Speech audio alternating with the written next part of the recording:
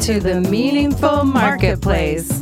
I'm Sarah Masoni from Oregon State University's Food Innovation Center, where I've helped countless dreamers launch their new food products. It's the science of taking a food delight from the kitchen to mass manufacturing and still keeping its great taste. That's what I do. I've been called the woman with the $1 million palate, although I haven't tried to cash that check yet. Listen in weekly for real-life stories.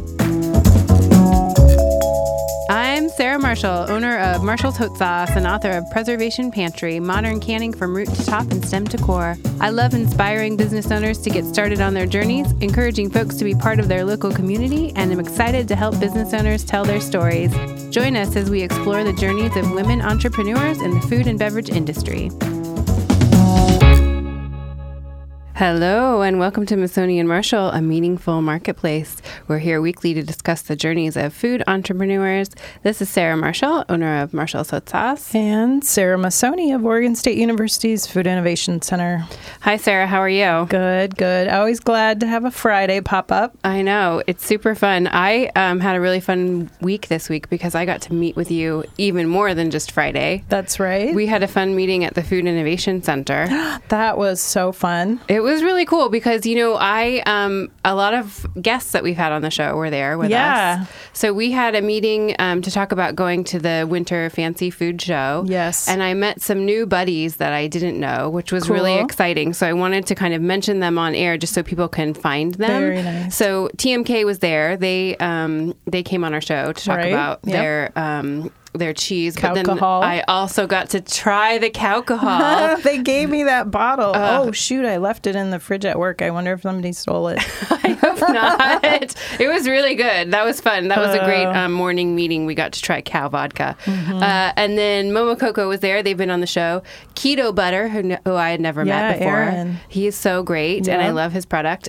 Jimmy Tomato, Great Life by Lucinda, Oomph Cooking, and then Drink Tarto was on the phone with us. We didn't get to try her stuff. But so we're all going to go on this big road trip to San Francisco together. Yep. In January, we'll be at the Moscone Center, January 19th through the 21st. And we'll be having a great time. I was thinking this morning that Jessica can blend her Tarta sparkling balsamic seltzer with the Cowcahol. Oh, that's such a good idea. I know. So I'm thinking they need to be next to each other, and then they'll step over and have some hot sauce. So it'll be like a party. I can cool them down. It's going to be a party. Cool them down, heat them up. You know, it'll be lots of fun. Well, I think that's super exciting. And you do these kind of adventures for everybody all the time, right? Try and do it twice a year. Yeah, that's awesome. Yeah, it's very fun. Well, I'm excited to be part of it this time. I know. And I'm going to ask you a question before you move on. Sure. Tell us a little bit about what's happening Saturday night. This is pretty cool. You got invited to be at the James Beard. I did. So there's a James Beard dinner that's going to be at the Nines Hotel. And so it is all James Beard awarded or nominated chefs from Portland. I am not one of those chefs, but I do get to make something for the dinner. So the chefs love you. Well, I mean, we are a tight community here in Portland of makers and chefs and people. And so it is a fundraiser for the James Beard Foundation. So we're going to be there with a table, and I'm making some appetizers telling the life story of a carrot. So James Beard was really into food preservation and full use cooking, which is, I think, why I got invited to come be there. I saw the new, a cool application for carrots on Instagram this week. These folks that went to a completely vegan diet are using carrots instead of hot dogs. Oh, yeah.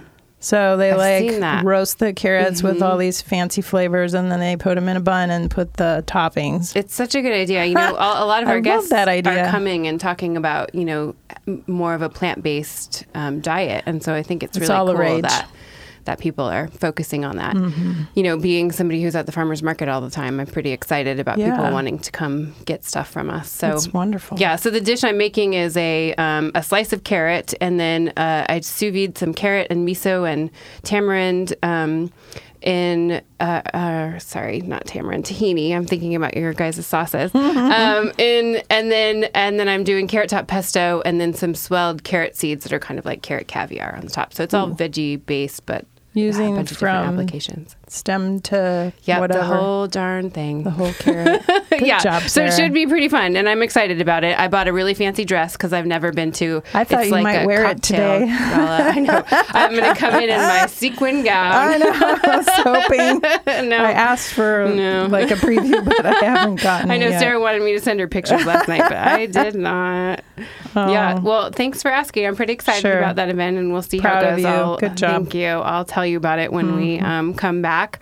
So I do have some food news to announce really quick. So Yana, one of our past guests, when she was on, she was telling us about those chocolate awards, and she won. She won? Yeah. So remember, she was saying she had entered, but this was the world one. Yeah. So she won a bronze medal in the world for chocolate. Whoa. Yeah, so that was the Choco run to the store Awards. and buy all that chocolate up and then resell it on eBay for 5 times. And it was one of the it was one of the bars that we tried, the Rosemary and Ginger Walk Into a Bar one. That's a good one. Yeah. So that's very exciting. Congratulations, Yana. We're super excited for you. Yes, proud. And then we have one food event happening this week we wanted to tell you about. It's the Olive Oil Festival at Durant Vineyards in Durant, Oregon. Yes. So that's going to be Friday, Saturday, and Sunday from 10 to 5. And Sarah, I saw that you had an olive tree and you were curing some of those olives that came off of it. Yes. So my first year of olive tree, which was last year, I had 3 olives that I cured, which I was like, oh, I can do this. So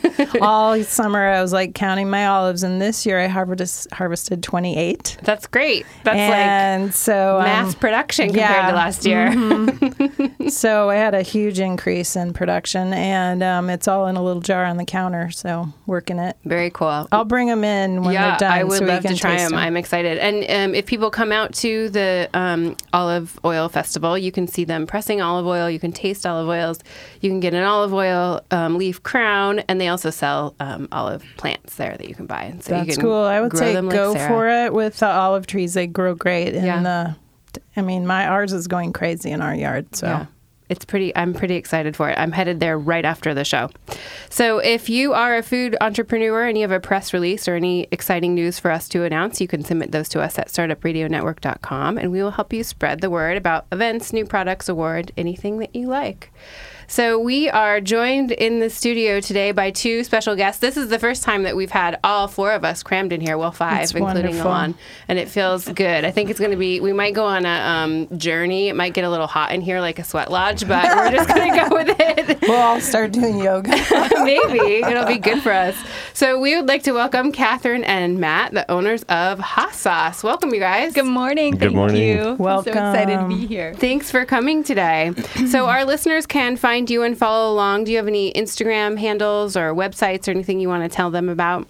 Sure. Our website is really simple. It's www.haassauce.com. The trickiest part is getting all the S's. So a lot of S's and O's in there. And our social media handles are Haas_sauce. Yeah, and it's Haas, like Hoss. Yeah. And then sauce like SOSS. I didn't spell that right. Yeah, SOSS. So, yeah. You know, That's awesome. I wrote it wrong, so I'm glad that you said that. So everybody got it. HOSSSOSS. Yeah, there you cool. go. It's like a sweet tongue twister. Since we're talking about the name, let's just ask really quickly how you decided to come up with that name. Yeah. That's a great story. Well, let's see. In the kitchens that I work in, my nickname has been Haas for a long time. Oh. Yeah. And so, I was making Haas sauce, my own sauces at different events, and I would, put sticky tape on the bottles and write Haas sauce, SAUCE. And then it's like, I want to do this company. And it was just a natural progression to make the sauce look like Haas. That's great. So I figure in another 20 years, everybody will call hot sauce Haas sauce. Yeah, Haas sauce. It just flows a little easier. Let's get it into a rap song or something. Start sending it to folks. You just have to make it very cool. Yeah. I actually have a friend who did a rap song with the Haas sauce. I'll have to find that. Yeah. That's cool. So what kitchens have you worked in? You mentioned working in kitchens.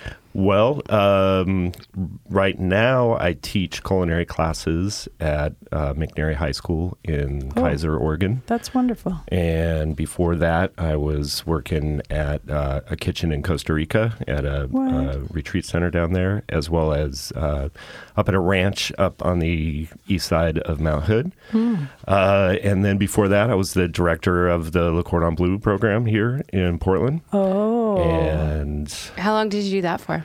I was the director for 3.5 years, and then I taught there for 7 years before that. That's a long time. Mm-hmm. What made you leave?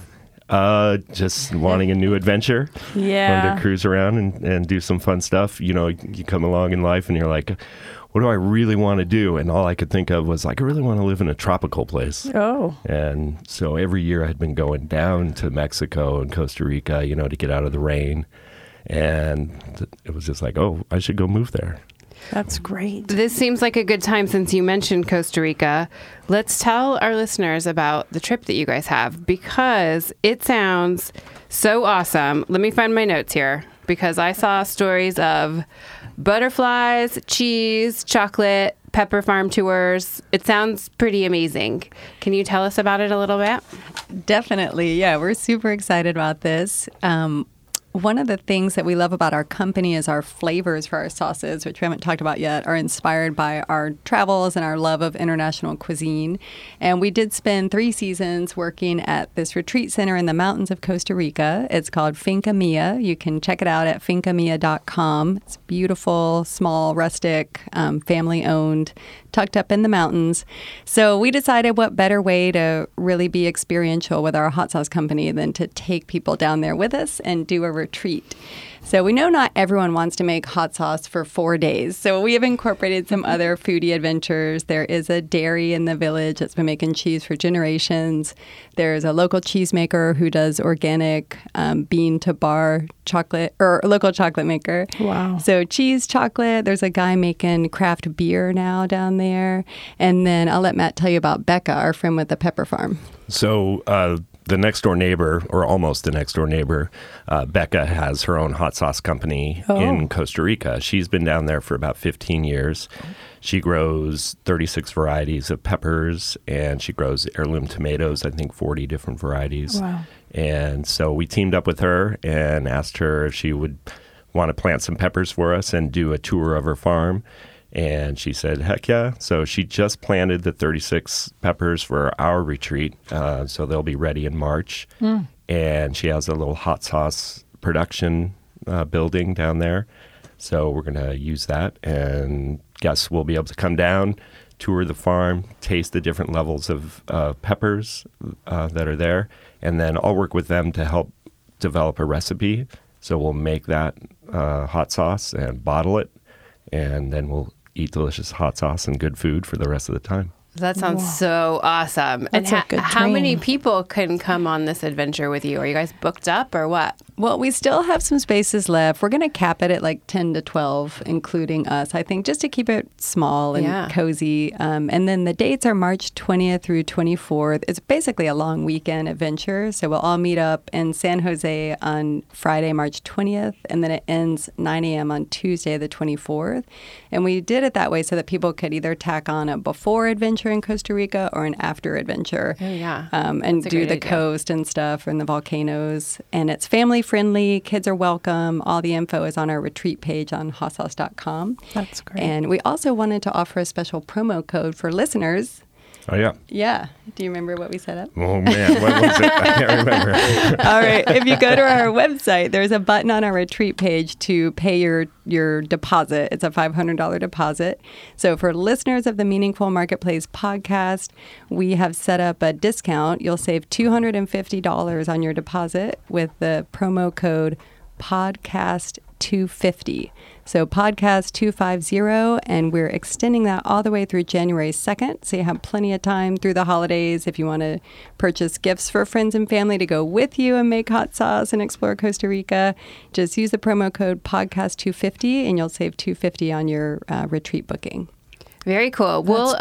Yeah, that's so awesome. Thank you for doing that for our listening buddies. And we'll post that information on our Instagram and Twitter and stuff so people can find it, and we'll link you guys in it. That's cool. Yeah. That sounds really exciting. Are you guys excited for the trip? Heck yeah. Can't wait. It's been a little while. It's in 2017 since I've been in Costa Rica, so I'm ready to get back down and enjoy the jungle and the beaches. Packing our bags. It sounds really fun. That sounds very fun. And did you both live in Costa Rica, or did you just live there when you worked at the center? We both lived there. So we went down there in 2014. We sold all of our stuff and moved to Costa Rica together. Yep. Cool. And we were in northern Costa Rica and doing like the teaching English as a foreign language program. Like, what are we going to do down here? And then this place, a friend of mine, actually who owns Portland Culinary Workshop here in town, told me about this guy who has a retreat center, and they're sometimes looking for a chef. And so I wrote to him, and he said, yeah, come check it out. And it was a really like synchronistic kind of flow, the way this all happened, which is a pretty long story. But Catherine actually was traveling in Hawaii and happened to run into those very people. Oh. It was crazy. We didn't serendipitous. We didn't know that. Everything aligned. We didn't know them at that time, and she was like, "Oh, do you know you have a retreat center?" And they're like, "Oh yeah," and she's like, "Oh my, Matt applied for a place down there," and they're like, "Oh yeah, that guy who was like the director of Le Cordon Bleu, we really want him to come down." And so anyway, it was just a pretty synchronistic happening, or serendipitous happening. So we ended up there, and we were there for a good 5 months the first year. It's just nice to sit out in the jungle and I bet relax. Yeah, it sounds awesome. They have really good pictures and links on their website too, so you guys can see the center, because it looks amazing and it looks like there's a lot of fun to be had. So everybody should go check it out for sure. Mm-hmm. Let's talk about your sauce flavors. So you have how many different flavors? We have 3 different flavors. Nice. We've got a Korean style. We call it bibimbap, but it's based on bibimbap. We've got a Mexican flavor that's guajillo, which is a dried mirasol pepper. So it's tomato-based and roasted onions and garlic and honey and a lot of good, delicious flavors. And then we have the tamarind, which is a Thai style with toasted sesame oil. Yeah, it's got that tangy tart tamarind. And then the habanero pepper that kind of follows up, so it's a little bit hotter than the other two. Yeah, but all of our sauces are really kind of mellow heat. That's good. Yeah, we wanted a lot of good flavor, and then a little kick of heat on the back end. Cool. Yeah. Can we try some? Heck yeah. Sarah, you've never met these guys before, right? No, I'm like enamored by them. I'm just sitting here looking at them going, whoa. I'm so glad. Usually, I don't know the people, and Sarah does, because they've come through the Food Innovation Center. But this time it's the opposite. Yeah, but I can tell you one thing. Well, 2 things. One, when I just graduated from college, I tried to go to the Cordon Bleu, but I didn't get to. And 2, the Food Innovation Center bought a bunch of equipment from there. Oh, good. So I may have a pan that you have touched. That's awesome. Yeah. So we're connected that way. So where should we start with our tasting journey? Matt did some cooking last night in preparation for the podcast this morning. So he made some pork wontons in our kitchen at home and a green chili chicken empanada. So the wontons will be excellent with the bibim. The empanada is perfect with the guajillo. And then we brought some umpqua vanilla ice cream, because our favorite trick is to serve the tamarind sauce on vanilla ice cream. It's actually a really yummy combination. So Sarah will love that one. I will love that one. You guys probably don't know this about her, but she's an ice cream lady. Oh, yeah. Right. Perfect. Mm-hmm. So, yeah, I mean, if you want to try them, let's just try them. We'll try them and talk about them. Perfect. They look beautiful. Here's some little squeeze bottles. I'm assuming these have wheat. So the empanada is gluten-free. The wontons do have a wheat wrapper, but all of our sauces are gluten-free. So, if you just want to try it on a spoon. Yeah, whatever Sarah can't try, I'll try. Okay. She can have it all. I can do it all. I do want to. If this is gluten-free, I'm going for it. Yeah, go for it. Awesome. And then here's the guajillo. So however you want to So I'll just take some of this, and this is the one that goes with it? Yep. Okay. And here's some napkins. Thank you. I don't know if you guys normally eat in the studio. We totally do. We do. So that's the thing. This morning, these guys were texting me, like, we're going to bring a little stove and heat some stuff up. And I was like, oh, I forgot to tell you. We're in a tiny studio. It's not like a stove. Yeah. Well, the thing about chefs is that they always want to be cooking something. So they wanted to come in and put on a cooking show for us. But I was like, oh, no, we're in a little tiny room. Bucket list studio with kitchen. I know, right? You guys are giving us good ideas. We thought it'd be so nice to hear like the sizzling wontons in the pan, and mostly people just get to hear us chewing. Yeah, right. There's a lot of mouth sounds on our radio show. That still makes people hungry, I think. So nothing wrong with that. All right, Sarah, which one are you trying? I'm having the empanada with the guajillo. Okay, I'm going to do the same. It's very tasty. So I can talk to you about it at the same time. Mm-hmm. So that guajillo's got tomatoes in it and roasted onions and the guajillo peppers and some roasted jalapeno and some cayenne pepper to give it a little bit more of a kick, and honey and garlic. So it's really flavorful. It's like, I want to cook with my sauces, not just put them right on top of my tacos. So I like to use that sauce as like a chili base, as a soup base. It's complex. Has a beginning, a middle, and an end, which I always like. Yeah, I have this one in my fridge from when you guys came over. We had a hot sauce party and invited all of our local makers. And you're right. This is the one that I use, like, if I need to just add something to, like, a soup. I've added it to chicken tortilla soup. It was awesome. So it just gives it a lot of flavor, but it's not so spicy. It's so I love it. Even. It's really nice to use to just have a little to dash in things. Mm-hmm. It's a good breakfast sauce. We talk about it a lot for like eggs and breakfast burritos and that kind of thing.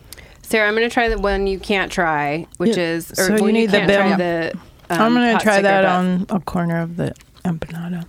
Yeah. Once you're done. Right. Okay. I was going to say, we have some spoons too. The bibim has a little fish sauce in it and lime and toasted sesame oil and tamari soy sauce, so we keep it gluten-free. Yeah, good for all your stir fries. I'm trying to make sure I don't squirt it all over my outfit, which usually happens. I spill a lot on myself in the studio. Which one's your favorite? Go ahead. People always ask us that when we're doing demos and events, and I always say, well, it depends on what I'm eating at the time. I really love all of these sauces. I eat them all the time at our house. The bibim started out as my favorite. I would just slice an avocado and drizzle the bibim and put some roasted cashews in the middle and eat that for a snack. So good. It's just so rich and really a unique flavor that I haven't found in any other sauces. But honestly, I use the guajillo all the time because I'm a big rice and bean person. I'll eat that all the time at our house. And then the tamarind, like if we're doing rice noodle bowls or a stir fry, or I have some leftovers and I just want to add some yummy flavor. I love the tamarind. I don't do high heat, and I always tell people we started our hot sauce company because we like hot sauce, but all the sauces we brought home were a little too hot for us to really put much on or cook with and stir fry with. So, we keep the heat really well balanced. It kind of creeps in on the back end, and a couple of years ago, we smoked a turkey for Thanksgiving. That's becoming kind of our tradition now. At least one bird gets smoked. And we my cousin brushed it with the bibim all day long. And so at the end of the day, it just had this really thick glaze over the top of it. It was so good. It's just has that good savory umami kind of flavor. I love a good smoked turkey. The tamarind would be good for that too. If you'd like to try the tamarind on ice cream, let's just squirt some on there and give it a shot. Spoon over there. We served this at Feast here in Portland. Recently, and we actually used Kate's. It's a new local vegan ice cream brand because this is our vegan flavor. So, but this morning we just went with a local cow ice cream. It's good on both. Maybe it would be good with that alcohol you guys were talking about earlier. I'm pretty sure this would go with the alcohol. Try that? Yeah, what is that really about? Cool. So they make it out of the way so they make cheese and they make the vodka out of the way from the where did the cheese spoons making. Go? I have them all over here. Migrated. There you can tell which one's mine because it's got lipstick all over it. So that one's not mine. Okay. Here you go. Don't let that. I got it. I got this. Okay. Okay. Here we go. I'm going in for the ice cream. So it's almost like a spicy caramel. You know, the tamarind is in a base of toasted sesame oil, so it makes it really rich and nutty. Some people think it's a peanut sauce, but there's no peanut in this flavor. It's all toasted sesame. Little kick in the end. Yeah, that's the habanero kind of kicking in there at the end. And the agave syrup gives it that sweetness. Sweetened only with agave syrup. So, I like that one. Short ingredient list. We're going to take a quick commercial break, and then we'll come back and talk more about hot sauce. Oregon State University's College of Agricultural Sciences and the Food Innovation Center are proud sponsors of the Meaningful Marketplace, committed to serving all Oregonians with the mission to advance the science that lives at the crossroads of conservation and production. We are inspired by the creativity of food innovation, new economic opportunities, and new experiences, because food brings people together. And we're back. Yeah. We just took a quick break after trying their wonderful sauces. And I have in my hands a little gift box. Is this out yet and ready, or is this something you guys are working on? That is a work in progress. It should be out and ready by December 5th in time for a lot of our holiday events. So we've been working on a gift box since July. So what is this, November? Yeah. We have many, many prototypes of gift boxes at our house now. And so we were supposed to get the final proof today for the label for that, and we thought of one more change at 11 o'clock last night, so we're waiting on the graphic designer to do that. We'll send that back, and then hopefully be good to go. So it's going to be fully printed and nutrition on the back and everything. Awesome. That is not as easy a process as people sometimes think. My goodness. Coming up with specific packaging for your product and for your bottles. So you guys have these unique shaped bottles, so you have to have something made, and that's something that we talk about sometimes on the show. Because it usually takes people a little while before they can do that. So it doesn't come like right off the bat to be able to have this beautiful gift pack. You kind of have to have the money to be able to get it, is how it worked for us. So how did you guys go about picking who was going to do your gift pack and what that process was going to look like? Well, in the beginning, we were like, we need to get, pricing from different companies. And we started that process, and we just kept on going down the hole of like digging around trying to find what we wanted. And so we found the look that we wanted, but then the sturdiness of the box wasn't what we wanted, so there's that piece. Because you have to think about shipping glass and keeping it intact and looking lovely. Yeah. And you got to think about people picking it up off the shelf, and if it feels a little flimsy, there's that's going to put a little thought in somebody's brain, I think, versus picking up something that feels solid. And so we had to think about that. So you went with corrugated. So we went with corrugated. Good choice. And then we started thinking about the label, and that was a whole process, and we had to go through a whole learning process of what's available. We didn't realize that a lot of those boxes that look like it's printed right on the box is actually a sticker that's over the box. The first guy who told us that, we're like, that's not a sticker. There's no way. That's like, and he's like, oh yeah, that's like a sticker that they print out on the and like put on the whole label. Yeah, litho label, right. So we were trying to decide, well, do we go with the litho label? That's a little more expensive, and then we have to decide if we want. I can't even think of the name of the plates that they have to make to do the printing. And Yeah, so a lot of time when you get anything, if it's a label or a box, if anything is custom about your bottle or your boxes, which it is for you guys, you have to then pay for a plate. And so that can get very expensive. Plates. And then if you ever make a change, like you change your address, which I did, then you have to get all new plates because they have to put a new zip code on there.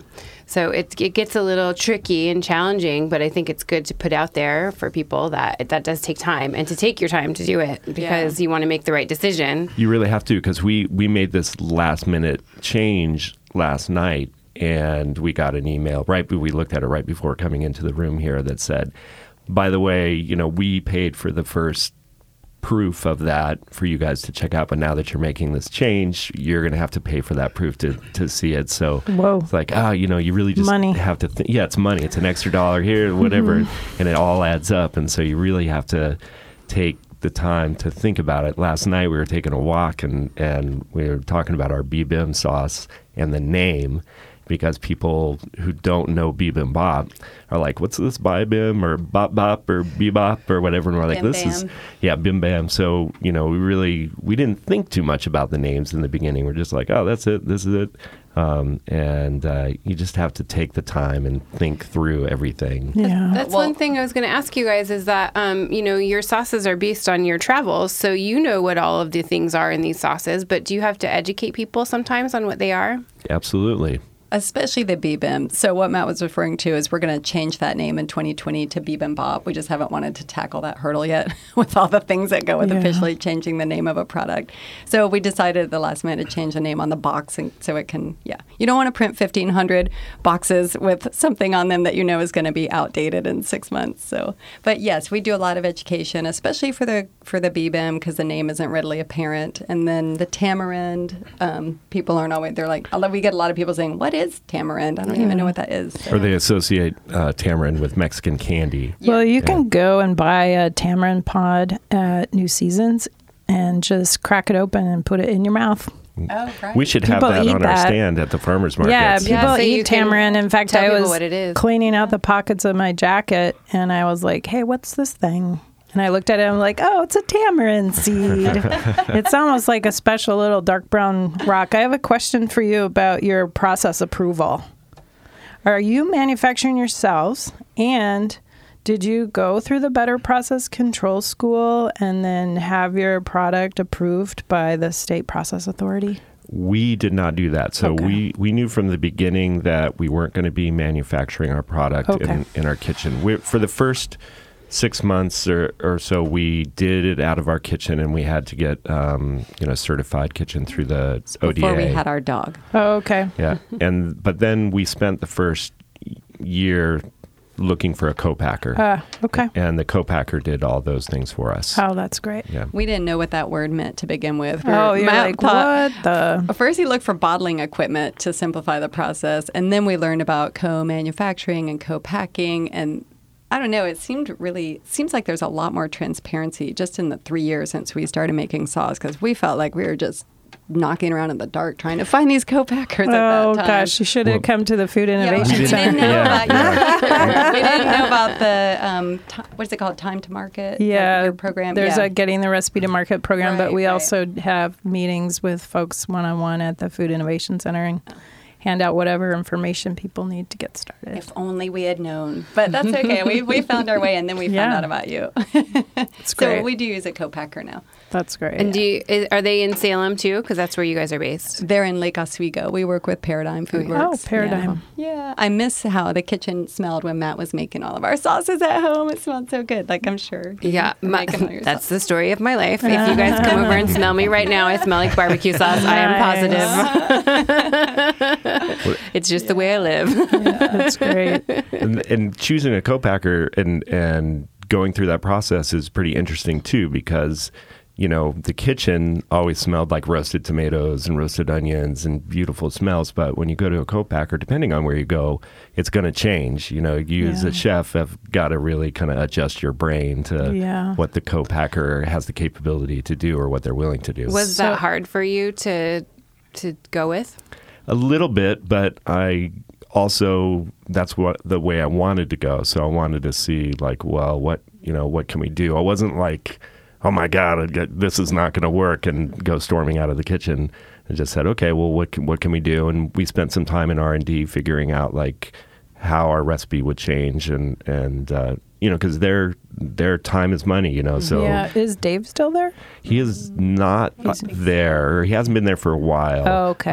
But I think he's still associated, but just taking a little break. I see. Mm-hmm. Well, one thing we quickly learned is, when you get all the ingredients, when you do the R&D, you're in a little saucepan and then you scale up to 100-gallon vat or whatever. And if the taste is a little one way or the other way, sometimes you just have to go with it and be like, well, this is what this batch is going to be. And it's gotten more and more consistent, and we're happy with it. But I remember at first thinking, oh, wow, these are quite a bit different than our original recipes at home, but it's just based on what they can source. And when you scale up, certain flavors have more they're more pronounced than when you're in the little saucepan and stuff. It's just been a learning experience for us, but it's going really well. You do have to let go a little bit and just be like, okay, It's kind of like how far from the gold standard are you willing to go? And you have to have like a series of flavors that are acceptable around that perfect sauce. That's a good way to, Yeah. People ask us sometimes about co-packing, like, well, how is that? Do you love that? And I said, well, it's a trade-off. Like, do you want to spend a lot of your time in the kitchen making your own sauces and being hot and doing the bottling and everything? Or do you want to let go of a little bit of the control? And, of course, there's going to be a few hiccups along the way figuring it out. But it's a good fit for us because we didn't want to be making sauce all the time in our kitchen. I think it's awesome that you, you can do that. So Matt is a culinary instructor. Are you working, Catherine? Yeah, I manage a business. Actually, I'm not a chef. I'm chef by association. No, I'm the hot sauce taster. But the folks that we worked with in Costa Rica have a family business in Salem, Oregon. It's a self-storage facility. Okay. So I am the resident manager there, and that really helped us launch our hot sauce business because we basically have a free place to live. It's part of the package. Oh. So it enabled us to kind of funnel all of our money into making hot sauce for the first couple of years. Yeah, right. What? Yeah, plus storage. You got a warehouse right there. That's right. That was going to be the name of our sauce for a little while was like Unit 163 or something like that. I think a lot of people have stored their stuff in storage units, so you're not alone. Yeah. So that's cool. Good. So I do that 3 days a week, and I do sauce 7 days a week. Yeah. 7 days a week, 24 hours a day. Is it hard for you guys to find balance between we talk about this a lot because we are all in these relationships with our partners, but then also have businesses together. So is it hard for you guys to find balance or? Interesting. No comment. No. I'm just kidding. I think we do really well. Honestly, I don't think many couples can. I don't think every couple can thrive in that kind of home work environment where like you run a business together. It is not easy. We have had to come to a place over the 3 years of running a business together versus being romantically involved. We're married now. But to say like, okay, if you were my professional business partner and not my significant other, I would probably not speak to you in this way about this matter. You get really heated and you're like really invested in your point of view on this subject, and it's your partner, who you know inside and out. So I think you treat them a little differently than if it was your professional colleague. So we've had to step up a little bit and be like, all right, Well, at some point we really had to define our roles and say like, okay, that's important. You are this person to the business and you are this person to the business. And ultimately your decisions are the go-to on that issue. Yeah. I stay out of the kitchen. Yeah. So now I do all the kitchen things and I do the co-packing things and I'm working on sales, which is a challenge for somebody who's used to being in the back of the house in the kitchen. Yeah. And Catherine has taken up sort of the front of the house stuff, the social media and a lot of the business operations. And so just defining those roles. But we're still working that stuff out and figuring it out. That's how it is for Dirk and I, except for we're the opposite. So I do the recipe stuff, and he does like all of the social media things and packaging and shipping, but also does the sales because it is hard to go. Like I don't like to be in front of everybody because I think when you're making the stuff or you've made these recipes, you're a little bit too connected to it. So sometimes if somebody says something like, this isn't my favorite or something like that, then I'm like, why am I even doing this? Like, what am I doing? And so, but Dirk, on the other hand, can just like be like, oh, if that's not for you, like try this one. Like he's so good at like coming back around, like his resilience is a little bit stronger. How could you not understand that these flavors? I've spent so much time. I'm like, what do you mean? I made that with my own hands. It's so true. It's so hard not to take it personally. Yeah. But you have to just remember, I mean, we had one woman, I remember, I always use this example. She tried our bibimbap sauce once at a farmer's market, and she made this face. ugh. And then she said, that tastes like I licked the bottom of a shoe. Oh. I was like, that's wow. a positive for one. How would you know what that tastes like? The fish sauce doesn't resonate with everyone. It has Some a little people fishy are note. really, they'll really pick up on that, But it's just funny. And then other people, like the next person that'll come up, be like, oh, this flavor is so amazing. I've never had, So you just can't take it personally. You just got to let it go. It's exciting. I was going to say, too, when you guys said that there's people that don't always understand the flavors, that happens no matter what. So our flavors will be very simply exactly what it is, habanero, carrot curry. We're just telling people what's in it. That's it. Yeah. But people still will be like, they'll say something like habanero coconut curry, and then they'll be like, you can really taste the coconut. Oh, yeah. I'm like, I love it. The man, there's no coconut in there. Oops.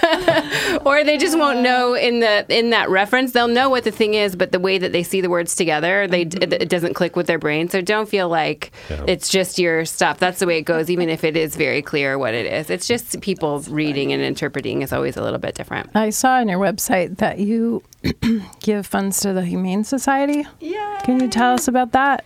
Absolutely. So we adopted our dog, Buddy, who shows up a bit in our social media feeds. He has his own Instagram also called Buddy the Crusher, if you'd like to follow him. Buddy the Crusher. So we adopted him from the Humane Society 2 years ago, and he was a hospice adoption, and they told us he was 9 at the time, but now we think maybe he was younger and he just looked really, really haggard. And we were just so impressed by their work. Mm-hmm. They spent 3 months kind of rehabilitating him and getting him to an adoptable place. He had to have surgery on both of his eyes, and he had to have a large mast cell tumor removed. He's prone to those. That's why he was a hospice adoption. So we went in there and his skin had a big infection. Oh, yeah. Yeah, that's right. And under his chin was like bleeding. He was a mess, this poor little guy. Yeah, but he just really rebounded. He's really healthy now. But after we saw what they did, I didn't realize they could do surgeries and spend that much time with an animal, especially an older dog like him. Mm-hmm. So we pretty right away decided that was going to be the charitable arm of our hot sauce company. And so we do 1% or more of all of our profits. We donate to them. And then we'll do events and like donate our profits. Like they do a Willamette Strut every summer and food truck frenzy. Bowser Boo Bash. Oh, yeah, we donate to their Halloween fundraiser and stuff. So, yeah, we were just saying the other day we'd like to start going over and volunteering in person a little more, which is busy. But, yeah, they're a fantastic animal shelter. That's great. Mm-hmm. Yeah. That's really cool. Love the pups. Yep. Yeah. Cats are cool, too, but it's the dogs. Cats rule, dogs drool. He is a drooler. He's a bulldog. So. We like to talk a little bit about distribution. So once you guys pick up the sauces that you've had made, how do you get them to people? How do you get them to places? So we use a few different routes to do that. One, just us. And that was the way it started, just driving around and dropping off sauce and knocking on doors. But we don't even pick up our sauce anymore, right? We have it delivered from the co-packer. Yeah. So we use Beeline in town. Nice. So they use bicycles to deliver the product. And so we discovered them when we were approaching new seasons to get on the shelves there. And so now we just store our product there too. Once it's made at our co-packer, it gets delivered to Beeline and it's stored there. We use through Market of Choice. They've got what's called a Mojo program, and that's for local vendors. And we really, really like the support that Market of Choice gives to local companies. And so the Mojo program does involve us as a distributor. We have to drop off at their Belmont store here in Portland, but then they'll take it to whatever store around the state it needs to go to. Did you work with John Boyle at? We love John Boyle. He's a rock star. Yay, John! Yeah, he's so amazing. He even sent us a picture one night of him using our sauce, like pork chops or something. Yeah. It's very grilling. Nice. He's thoughtful, so supportive. Mm-hmm. And then we wanted to get into Fred Meyer, and we realized that kind of the only pathway to do that is through a larger distributor. And did you go to Ohio? We did not go to Ohio. Okay. We went to I had called. I was looking at DPI, and I called a woman in California because I didn't realize they had a local distribution place here in Tualatin.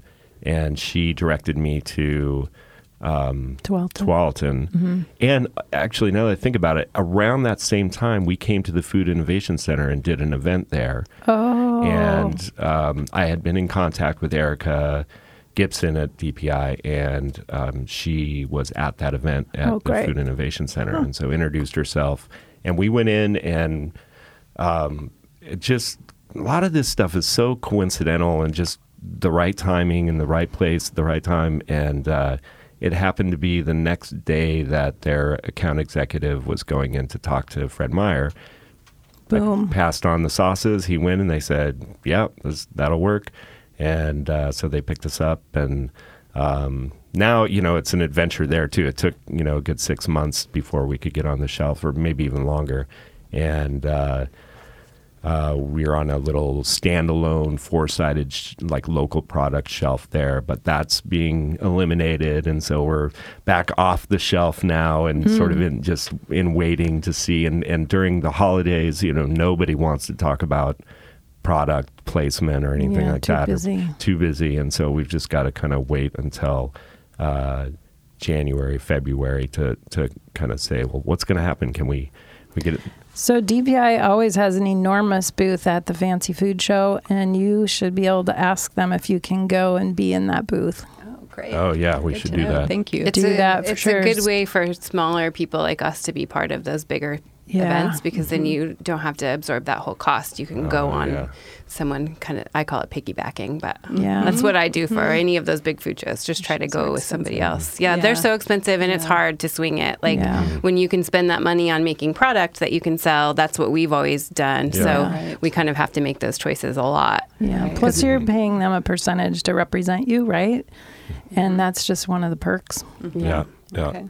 And that's the other thing we're looking at is like the tabletop, they call them tabletop meetings, and, the travel to go to those things and the cost. And, you have to figure out how to come up with that money and get to those meetings. So then you start thinking about, well, how much debt should I go into to do these things? Like, we're trying to do this all ourselves and not borrow money and we got a line of credit to kind of work with, but we don't want to get, we don't want to get a lot of money from an investor really, unless it's like, we're going to go forward like hardcore and make this happen. We try to decide what is the better route, like get a big investment or try to get a big investment, or just continue to bootstrap and build it slowly over time. Bootstrap and build slowly. Yeah, I think that's what I would say too. I think you get to make your own decisions that way, and you don't the other way. And I mean, I know you guys well enough to know that you are who you are, and you want to make decisions yourself. And so I think that would be the right way for you to go, is just keep doing what you're doing. Even though it gets tough sometimes, you can do it though. Walking through the fire. Yeah, then you get to make your decisions yourself, which I think is really important. So we are almost out of time. I just wanted to see if you have any advice for anybody or any final words for our listeners who may be thinking about starting a business. Wow. So much advice. Let's see. We've learned so much in 3 years. I would say if you feel really passionate and inspired and you believe in your product, just go out there and give it a shot. Even if after 2 years you decide, oh, this is what this reality is like. Okay, that's cool. I did it. That was my dream. And now I'm going to go do something else. Because honestly, once you get into it after 2 or 3 years, I think you start to really get a sense of oh, this is what this is. Distribution, marketing, So, but it's really fun. We have loved being based in Salem, Oregon. That's a really small, tight-knit community of entrepreneurs and businesses. Yeah. And that's just so fun to have a small business and be a part of the Farmers Market Association down there and know other local business owners. And anyway, super fun. Did you know they have a demonstration kitchen in one of the city buildings? Oh, no. With classroom? You should look into it. Oh, yeah. Okay. Find out who the economic development people are right now and connect with them. Guys. Yeah. Okay. Yeah. We'll talk to them. Yeah. I mean, same thing Catherine said, just starting your own business has been something that I never really thought about. And I'm in my late 40s, and it's like, oh, this is a whole new world that is super cool. Like, I love connecting with people, and I feel a real sense of pride doing it. It feels good. So, yeah, if you have a thought process, I mean, there's so much help out there. Once you start opening the doors, there's so many people to help and talk to. And in our community, in the food community, everybody has been so helpful and open, and we've really loved to be part of that. I guess my number one piece of advice, if it's a food business, you should start by talking to the Food Innovation Center. We could have sped it up by a whole year. That's what I tell people. I'm like, if you would have come here first, probably save a year. Oh, seriously, it's true. That's okay. We would have saved a year. We'll be there for a long time. People can come and visit. All right, you guys. Well, it was so good to have you here and hear your story. And we like to send people directly to you. So other than your website, do you have any events or places people can go to buy sauce just from you? We'll be at Eat Oregon Now, December 7th. We'll be at the Salem Holiday Market, December 14th and 15th. We'll be at Renegade Craft, December 21st and 22nd. Cool. I'm going to be at a lot of those things too, so I get to see you again. I'll be at Eat Oregon Now too. Yay. And we'll have all of the new Getting Your Recipe to Market folks there. Oh, perfect. Great. That's super exciting. I love tasting all that new stuff. Yeah. All right. Well, thanks for joining us, everybody. We record Masonia and Marshall inside a Ned Space. Tune in live every Friday. Next week, we will have a pre-recorded show because it is a holiday weekend. Yes. But you can get our episodes on SoundCloud now, so find those there under Meaningful Marketplace. Thank you to our audio engineer, Lon, and our production assistant, Chelsea. If you want to be on the show, go ahead and visit startupradionetwork.com and submit something to let us know you want to be here. Yeah. All right. Thanks, everybody, for joining us. Happy Thanksgiving. Bye. Bye. Committed to serving Oregonians with the mission of advancing science that lives at the crossroads of conservation and production, Oregon State University's College of Agricultural Sciences and the Food Innovation Center are inspired by the creativity of new food development. We strive to find new flavors, new economic opportunities, new experiences, and honor diversity. We are proud sponsors of the Meaningful Marketplace because good food brings people together. You're listening to the Startup Radio Network. Listen, learn, launch. 10% of our gross revenue goes directly to women entrepreneurs in developing countries around the world through Kiva's microfinance program.